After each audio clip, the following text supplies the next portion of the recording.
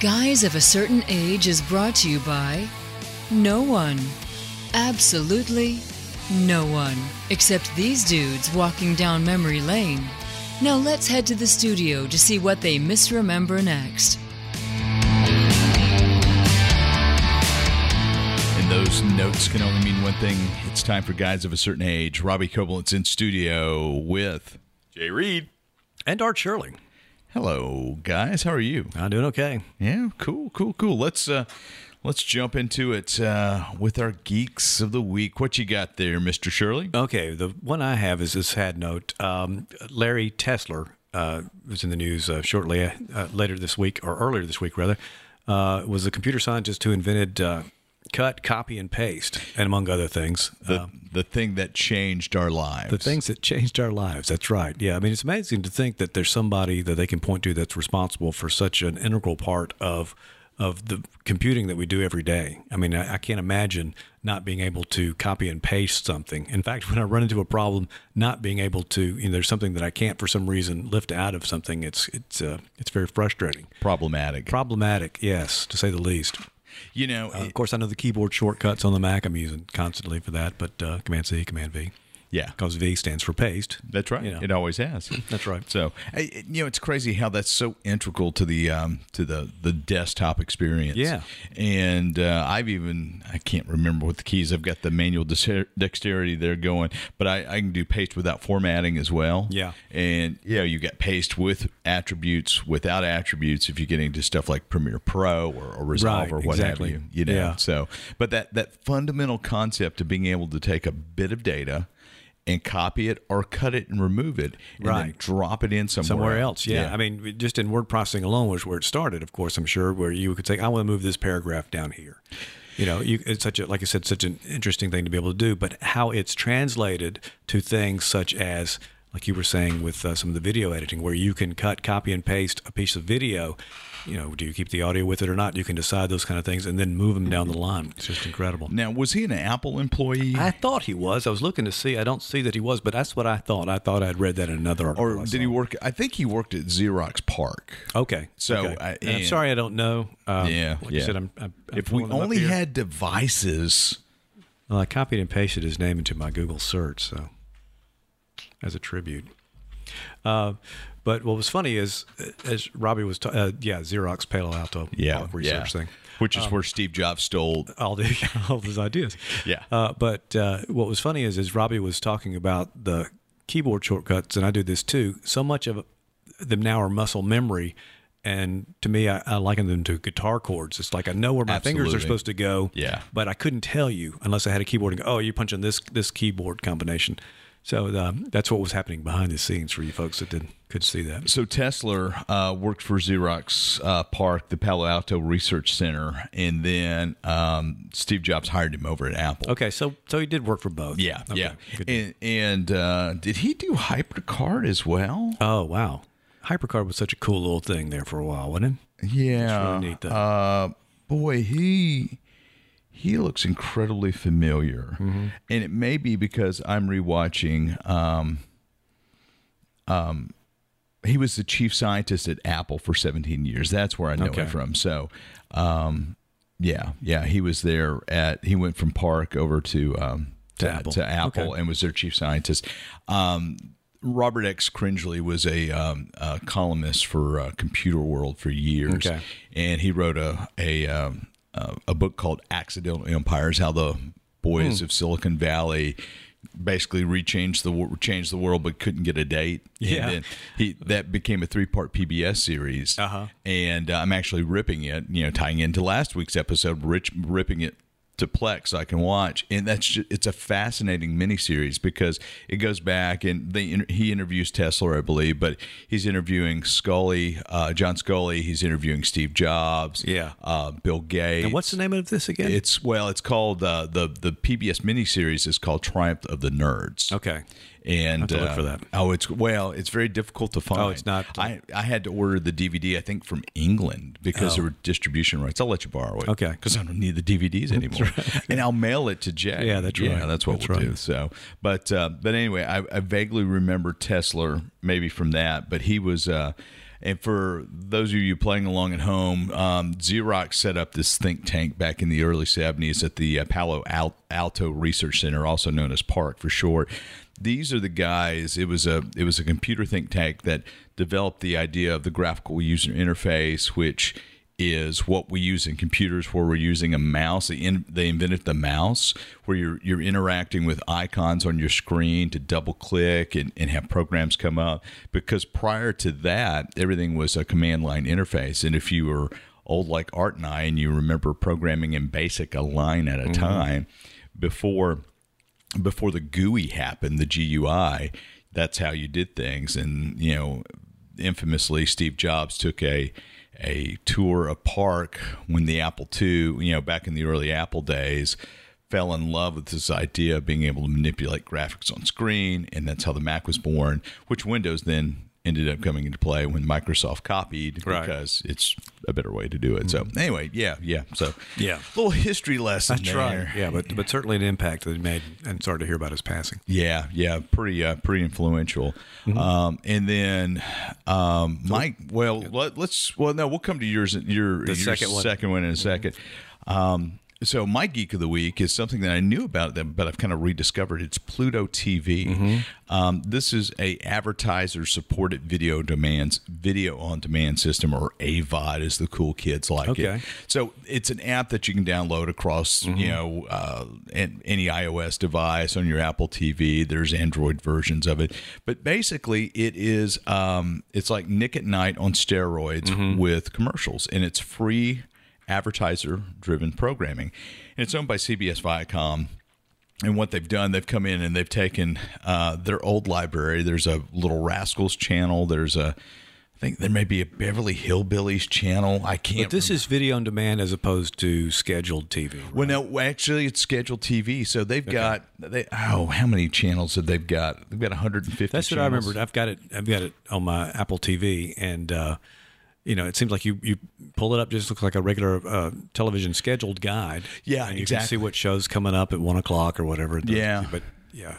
So you've got news sources. You've got a variety of CBS news sources. You've got there's a Today Show Live is on there. Yeah. So you've got all these content partners. It looks like a cable TV guide, right? And I know as we cut the cord a couple of months ago, whatever, it's one of the things that I looked at as a way to kind of get regular TV, or at least TV that I'm used to watching. I loved it because, like you said, it's got all these old shows on it. That's just a lot of fun to watch. So I'm scrolling through. There's a Doctor Who channel. Hey. There's a This Old House channel. There's a Dog the Bounty Hunter channel. Oh my gosh. Chris Angel Mind Freak, Fear Factor, Forensic Files, Unsolved Mysteries. Remember Unsolved Mysteries? Uh-huh. So this is each of these are dedicated channels, and you can watch it on your computer as well. You can go to Pluto.tv. They've got a ton of MTV content on it. Obviously, it's a Viacom owned channel. The Addams Family. I mean, yeah, that's cool. It's nuts. So anyway, if you're looking for some mindless entertainment, and there's news on there, like I said, CBS, Sky News is on there. Is it standard def, or is it upsampled to? I don't know. I don't know. Bloomberg TV is on here. I think. Let's see if I can figure out what it may. It may depend on the material itself. Yeah, that's an HD stream. I'm looking at a Bloomberg stream. Yeah, but I think some of the older stuff may be SD. Yeah, like the Little Rascals channel. Yeah. It's all. It's not like they're going back and importing the thing from the native. Video. Dennis the Menace. Yeah, wow. Classic TV channel. Yeah. Which is very much like you said, Nickelodeon. Yeah, there's used to be anyway. There's Space 1999 coming up soon. So anyway, I know Roku has Pluto TV as an app on it. Everybody's got Pluto TV as an app. So if you've cut the cord and you're looking for a place to get American Gladiators or Baywatch, yeah, there you go. Pluto TV is where you need to go. That's right. And they've also got some on-demand. Looking at some movies here. They've got The Professional. Yeah, there you go. I think some of those have commercials dropped in. Yeah. And sometimes one thing I've noticed about this and some other services that are like this, IMDb TV does this as well. Yeah. The commercials are not dropped in where they make sense. No, they're not. They just kind of happen at a certain interval of time. And so you're going, why would you put a commercial in? Ooh, they've got the conversation, Francis Ford Coppola with Gene Hackman. I've never seen that. Oh, that's worth the end. Yeah. I need to hit that. So that would Apocalypse Now, Raging Bull. Mm-hmm. They don't have a lot of movies, but anyway, what can you expect for free? Yeah, like I said, they've got Patriot Games. Hello, Jay. I mean, you could have watched Patriot Games. Well, I think I watched Patriot Games on IMDb TV, which is very similar to this, and I think it'd be the same kind of. And I also had an option where I could watch it in Pluto TV as well. Yeah, IMDb TV has picked up some nice packages. You can watch Fringe on that. So, but anyway, that's my Geek of the Week. One of the things that's really interesting that really kind of it drew me to this to feature is I've talked to some of the guys at Glued.tv, GLEWED, and they're kind of a little brother to Pluto TV. Okay. Advertiser video on demand, and we have the cooking show Making a Chef with Mark the Chef, and they're looking for cooking content. Okay. So they have an app on. And they're actually featured on they've got an app on Roku, but they're also on the Roku channel. Oh, okay. So they're looking at I think 5 million users, something like that. So, but it was kind of cool. Now you've got a second Geek of the Week. This is something we just saw. I saw late yesterday and started to share it with y'all yesterday. But Robbie and I looked at it. We all looked at it just right before we got here, right before you started the show. And it's a thing on The Mandalorian. It's behind the scenes. I didn't realize they were doing this, but they are shooting with the Unreal game engine. Is that what it is? Yeah. And what they're doing is using this. They've got a huge virtual surrounded screen, LED screen. High resolution. It's taking the principle that goes back to the oldest movies that we knew where they were doing rear projection screen. Like if you look at King Kong, the original of that, and you're seeing people walk in front of a screen where you see the monsters projected. So that's how they got the monsters incorporated into the scene with the live actors. It's in theory a lot of the same thing. Am I right about that? Yeah, because it's not a replacement like green screen would be.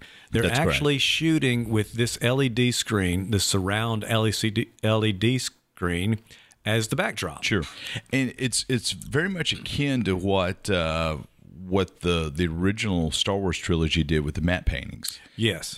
So you have these beautiful matte paintings, and you've got light coming through, so it's an active light source as well. Yeah, and matte painting is, again, one of those things that's as old as filmmaking itself is.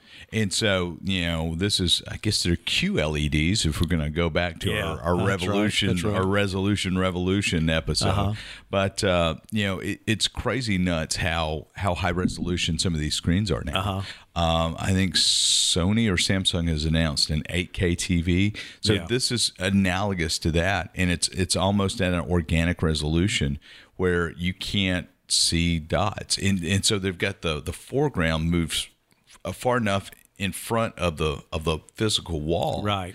That they're able to use. You got a little perspective drop off that kind of forgives that, and then you've got the you're able to knock the background out of focus with the lenses that you use to give that cinematic feel. Yeah, and what they're doing is they're building, because one of the things that people loved about Mandalorian was this practical feeling to it, the practical effects feeling to it. Where instead of things just being 3D models, they were actually building physical things. Well, it turns out they're building part of a ship, the part that the actors may interact with, or part of the set that the actors may interact with, and they've got these screens providing the backdrop for it. The screens are also providing an accurate light source for it. So you're getting reflections in some of this shiny metal from something that's just portrayed on a screen. So that's a huge thing to me. And then they're going back in there and mapping this texture onto other things so that not only does do the actors and the practical effects have the reflections, but those the virtual world is also reflecting and showing those things. I think that was really cool. Yeah, it is. I think it is real cool. I mean, it's just amazing to me, and I had no idea that technology was being used. Yeah, it makes me want to go back and watch the show again. Yeah, exactly. And it's one of those things, like you said, you're able to get the specular highlights. So if you built the Razor Crest out of metal, and you've got that dull shininess where you're able to reflect those light sources. It's really, really when in some of the 3D programming I use, I'll use DAZ 3D, and then I've used Poser as well. You're able to create this sphere and map usually an HDRI image to it that's going to have light information in there. And that's going to light your 3D models based on the setting that you've chosen in there. So you're seeing that happen, but they're able to apply it to real actors as opposed to just happening in the virtual stage. And, it's really cool because they're able to do infinite set changes. Yeah. They talked about that. Without having to go flip physical props. Right. And we saw this on Geek Tyrant, by the way, so if you want to go check it out, it's behind the scenes. And it's an interview with Jon Favreau and several other ones that are doing this. But yeah, the idea that, and they're, like I said, they're building practical sets. So there's a scene in the canyon, and as they go up, they've got, the practical set of the canyon is, the ceiling is there, or not canyon, but a cave. And, but the rest of it's just virtual. And it's then nuts. As the camera pans or tilts or whatever it does to follow the actor, there's a background there. It's not like flat like the rear projection screen used to be, or even the green screen used to be. Of course, they'll build cyclorama walls of green screen, but pan is left to right. Yeah, tilt is up and down. Yeah, that's right. Yeah. So, but anyway, so we go from infinite sets to infinite Earths. Yeah, and we've kind of talked about Crisis on Infinite Earths, the CW mega crossover in the Arrowverse, and so we're gonna kind of talk about probably hit the highlights, since I don't know that either one of us remembers it all that well. Well, I looked at a couple of things this morning, try to remind myself. But I mean, Jay, what'd you think? I think that was really cool. Well, yeah, of course it's really cool, Jay, but yeah, you can't. Maybe we'll get him up. Yeah, he's got. But no. What'd you really think? I just think it was really cool to see all the characters come back. That's what I liked about it. And not just the regular characters. The guest stars were part of what was cool. The folks that you didn't expect. So the setup was. 83, 82, 83, 84, DC. 84, 85. I looked. Oh, actually 85, 86. So DC was trying to clean up their multiverse where they had multiple universes because you had all these different creative comics taking place. Like there's multiple Supermen. There's a Silver Age and a Golden Age Superman. Right. Yeah, they were trying to. They had stories that had taken place, like you said, in the Golden Age, which is from the beginning, the late 30s until the mid 40s or whatever. There was a Silver Age that took place after that, up to the 60s, I guess, and then the Bronze Age, which is late 60s into probably where they were in the 80s. So they had 3 ages at that point. So in order to justify having these stories of Superman fighting, Nazis and stuff, they had to have an Earth that took place that was basically set in the 40s and 50s. Yeah. And the Superman from that Earth is pretty dramatically different than the Superman we know today. Yeah. In terms of, actor portrayals, he's much more in line with the George Reeves character as opposed to the Christopher Reeve character. Yeah. So, you see that, and usually they draw him with gray at his temples or whatever. He's a little bit, he definitely is modeled more after the Jerry Siegel, Joe Shuster look of Superman. Sure. And he didn't fly; he jumped. He jumps. Now I think they again, one of the things they ran into was they started. They'd start out with these limitations, and then they'd change them just as they had done over time. And it's like, well, now you've got it basically back to what Bronze Age Superman is. Yeah. But so they did try to, and I always thought that had an appeal to it to kind of go back to that older storytelling. So the Crisis on Infinite Earths in DC kind of unified everything and pulled it together. And the CW has made their money on budgifying big DC spectacles and bringing them into place. And so, and the crossover episodes, I think, even if you've kind of bailed out on the regular season episodes, the crossover. I'm raising my hand for that. The crossover episodes tend to pull you in. So what they did, they'd set up the Monitor last year. Now, So who was that? So the Monitor is.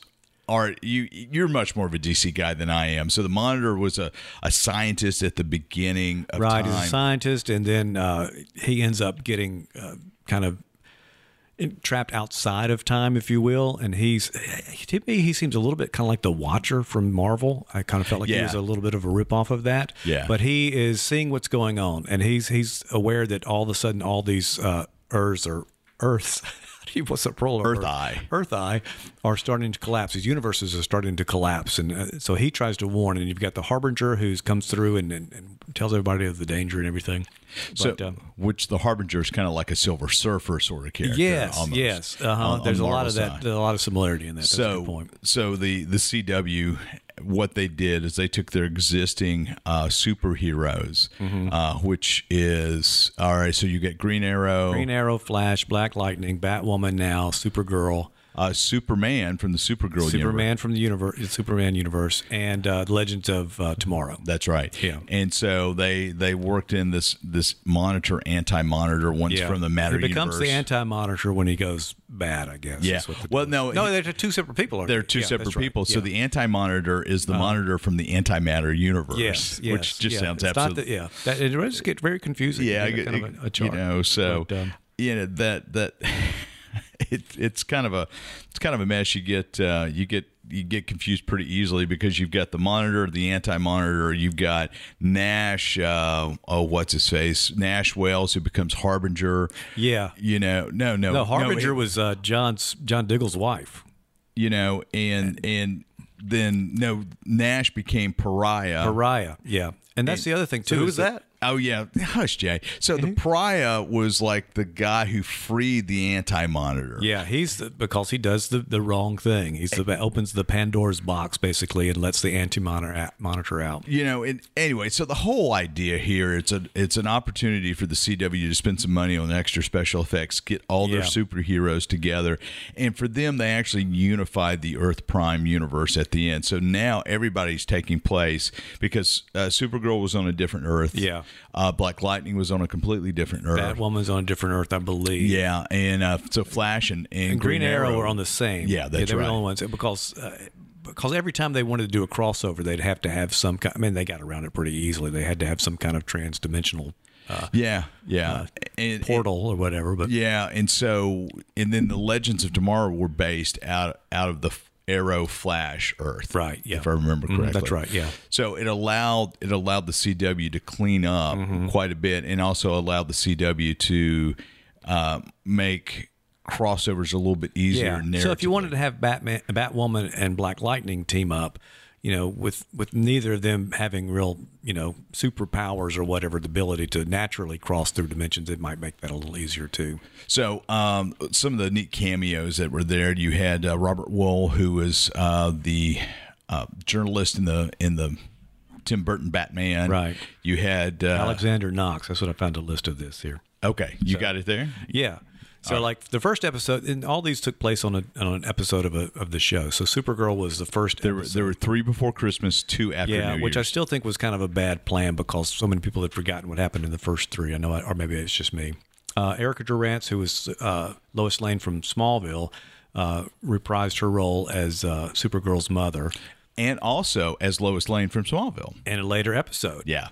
So she got double duty. Burt Ward shows up as Dick Grayson, Holy Crimson Sky Batman. Yeah. So that's the original Robin from the Adam West Batman and Robin. Yeah. Will Wheaton shows up as a Doomsday protester. I think he gets killed pretty quickly. And he had nothing to do with. Yeah. Jason Todd from the Titans DC Universe episode was on there. And Ray Terrell, who plays the Ray, who has shown up in other episodes, shown up there. And Batwoman was the second one. This is the one that had Tom Welling, who was Smallville's Clark Kent. Which I think may be one of the greatest Supermen of all time. Yeah, and he said he would only come back if he didn't have to wear the costume. He said, no, that doesn't make sense. I was Clark Kent the whole time. They never put me in the costume. I need to be Clark Kent again. And even, spoiler alert for those that hadn't seen it, he has no powers. He's divorced himself of his powers so he could live a normal life. Which was an underlying theme of Smallville. Yeah. So which was great. And I've read that Tom Welling kind of channeled John Schneider, who played his father in the series, to kind of bring that home. So Erica Durance is Lois Lane in that one. Yeah. Which I thought was a great touch. I love that. Now, Kevin Conroy, this is the one he's in. Yeah. And both of you and I were disappointed with his portrayal in this, his portrayal of Batman, because he was not a good guy. That's not what he needs to be. So who was that? Yeah, so Kevin Conroy, Jay, he was the voice of Batman and Batman the Animated Series. So some folks would say he was the definitive Batman. Yeah, because of that voice portrayal. Yeah, and he was just fabulous. So that was, now he's alive. He's done a lot of theater. He's done live action stuff. And he was not bad in it. I just didn't like the way they portrayed his character. It was more of a vengeful old Batman who's who's killing people. I think they were pulling some of that from Kingdom Come, but they took it. They tried to take it. And a lot of this seemed to have some Kingdom Come references, especially those did. Jonah Hex is there. The guy from That Thing You Do plays him. Let's see. The third episode was The Flash. That's where Black Lightning first appears in this universe.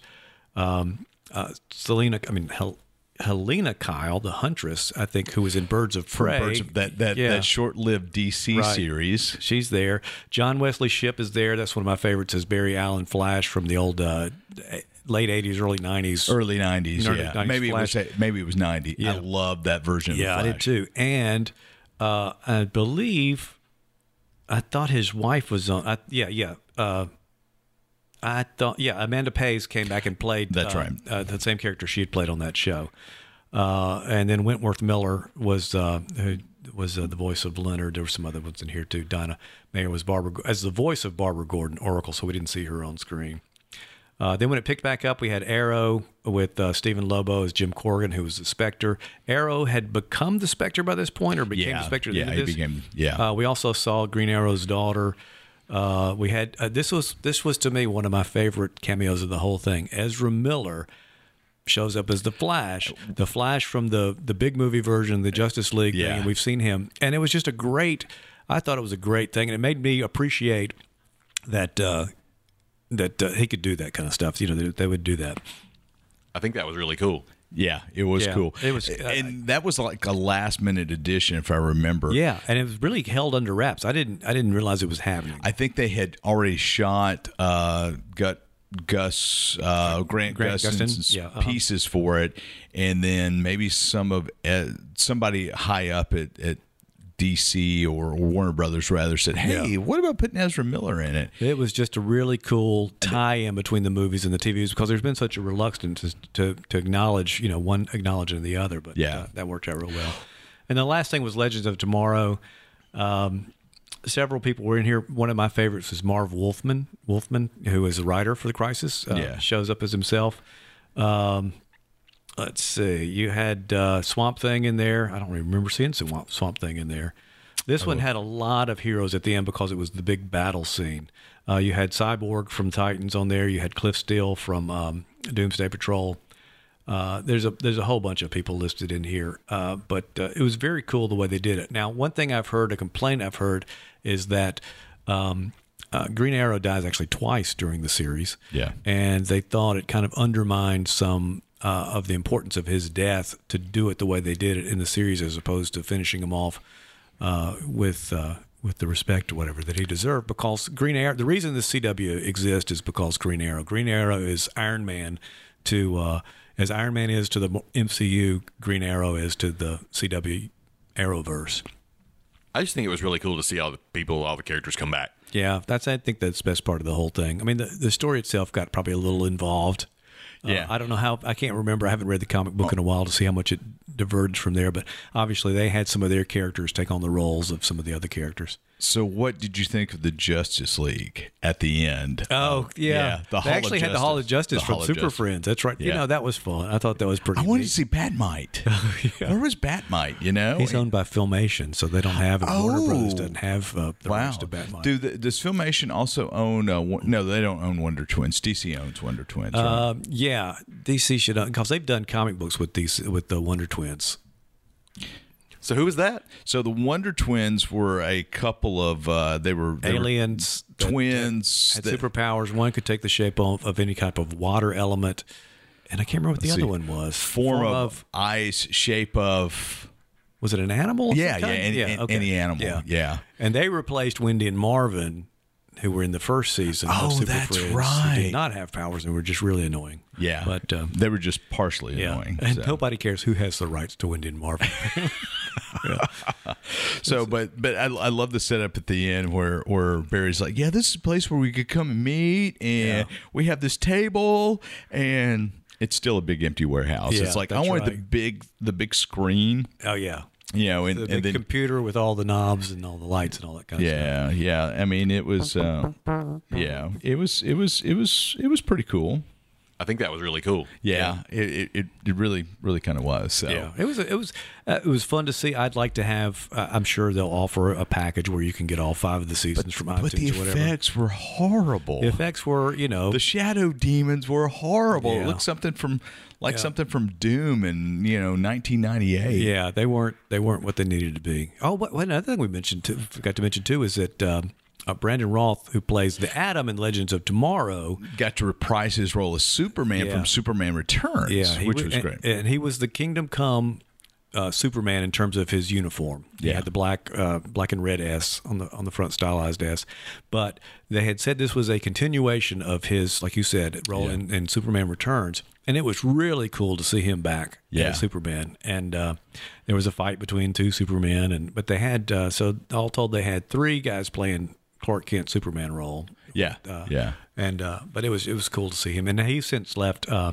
He's no longer playing the Atom anymore. He's left Legends of the Fall. Brendan Routh has. So what was that? 6 years for him? I think so, probably.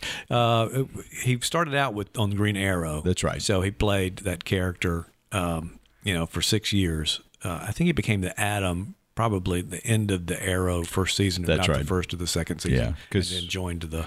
Remember, he took over Palmer. Took over Queen Industries. Yeah, and we thought he was going to end up with Felicity, and I have no idea how that show even turned out. Boy, I tell you what, I stopped watching. Yeah, and I was still watching before the Crisis thing. I was still watching Supergirl, Flash, and occasionally something else. One of the other shows, just kind of at random, nothing regularly, and haven't picked back up since Crisis. So I saw I saw where the Green Arrow and the Canaries show has not been picked up for series.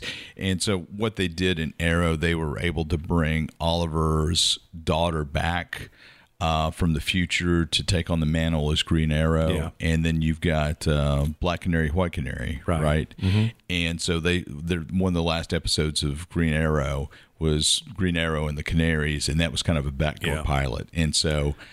hasn't been picked up yet. It's been an incredible run. I mean, the Arrowverse has been, but I think if I'm feeling oversaturation with it, I'm imagining. Boy, I tell you what, I've never seen an episode of Black Lightning. Yeah, I've watched a few. I watched a few of those, and to me, they didn't hit. I need to probably give them another chance. But because so often, especially with these shows, the first few episodes out are still finding their feet. And. It didn't hit for me. I've watched an episode or two of Batwoman. And I think it's probably, again, just a saturation thing. I mean, I've seen so many of these and they start to follow the same formula. My problem has always been, and I've mentioned this before, is when they get a little too soap opera-ish, a little too CW teen soap opera kind of stuff. I was like, this is not, but I want to see the superhero action. But I really liked the Black Lightning character, seeing him again on Crisis, and I think he'd be worth checking back out again. Batwoman too. I like Rose. I can't remember her name. That's playing. I can't remember. Anyway, she was. I thought that was a good character. I wish there was a real Batman somewhere, like there's a real Superman. Yeah. And so you got Superman coming in. You've got a Superman and Lois Lane series. Yeah, and they're going to have 2 teenage kids, or maybe a little younger than that, kids. And boys, then 2 sons. And then the last scene from Arrow, where Diggle and his wife are packing up and moving to Metropolis because they've done all they can do in Star City. There's a mysterious green thing that lands from outer space. Yeah. And John Diggle goes over and opens it up, and it's implied that it's a Green Lantern ring. People have wanted him to be a Green Lantern for a long time. And, so Green Lantern, there may be a backdoor pilot there for a Green Lantern. Mm-hmm. Maybe Ryan Reynolds can show up as... Oh, gosh. And Takai Waititi, who is Ryan Reynolds' best friend. Yes, that's the first time I ever saw him anything. First I ever knew of anything. So, but who knows? But that's, how many out of 5 stars, what would you give it? I would probably give it 4 out of 5 stars, and a lot of that has to do with fan service. Yeah. And I realize that's where my inclination is to go because, like you said, the effects aren't great. The story got a little convoluted, but the story in the comic books is convoluted too. Anyway, it's a hard story to tell. But I thought they did a good job of keeping it entertaining. I just think it was really cool to see all the characters come back. So you've said, Jay. Multiple times. So multiple. So maybe he said it one for every universe. Oh, maybe so. Maybe it's multiple J's and multiple universes. So, well, that's our spoiler-laden review of Crisis of Infinite Earths, which it's been out for 6 weeks. If you haven't seen it, shame on you. So, but if you can, go back and check out the behind-the-scenes video with Jon Favreau. That was really cool. We probably, had we seen it earlier, we might have done a whole episode. Well, I'm just remembering that when, and we need to do a Battlestar Galactica episode, but when Battlestar Galactica, when they finished the run of that was all the control room. The Galactica was all practical sets, so they had to take it all down. So they came in and did high quality, high resolution scans, practical sets. Okay, so of everything. With the idea, they did a backdoor pilot called Blood and Chrome that would go into the Cylon War and the first Cylon War, and they were going to computer generate the Galactica. Okay, a lot similar to what they did with Mandalorian, but not quite as high quality. Yeah. So. And doing it in camera is the thing that with those screens is what's huge. But that's a very cool. I had no idea that was going on. Yeah. So, well, that wraps it up for us this week. We appreciate all you guys downloading. We love your feedback. You can leave comments on the episodes. Thanks for where you're downloading it from, and we will see you next week.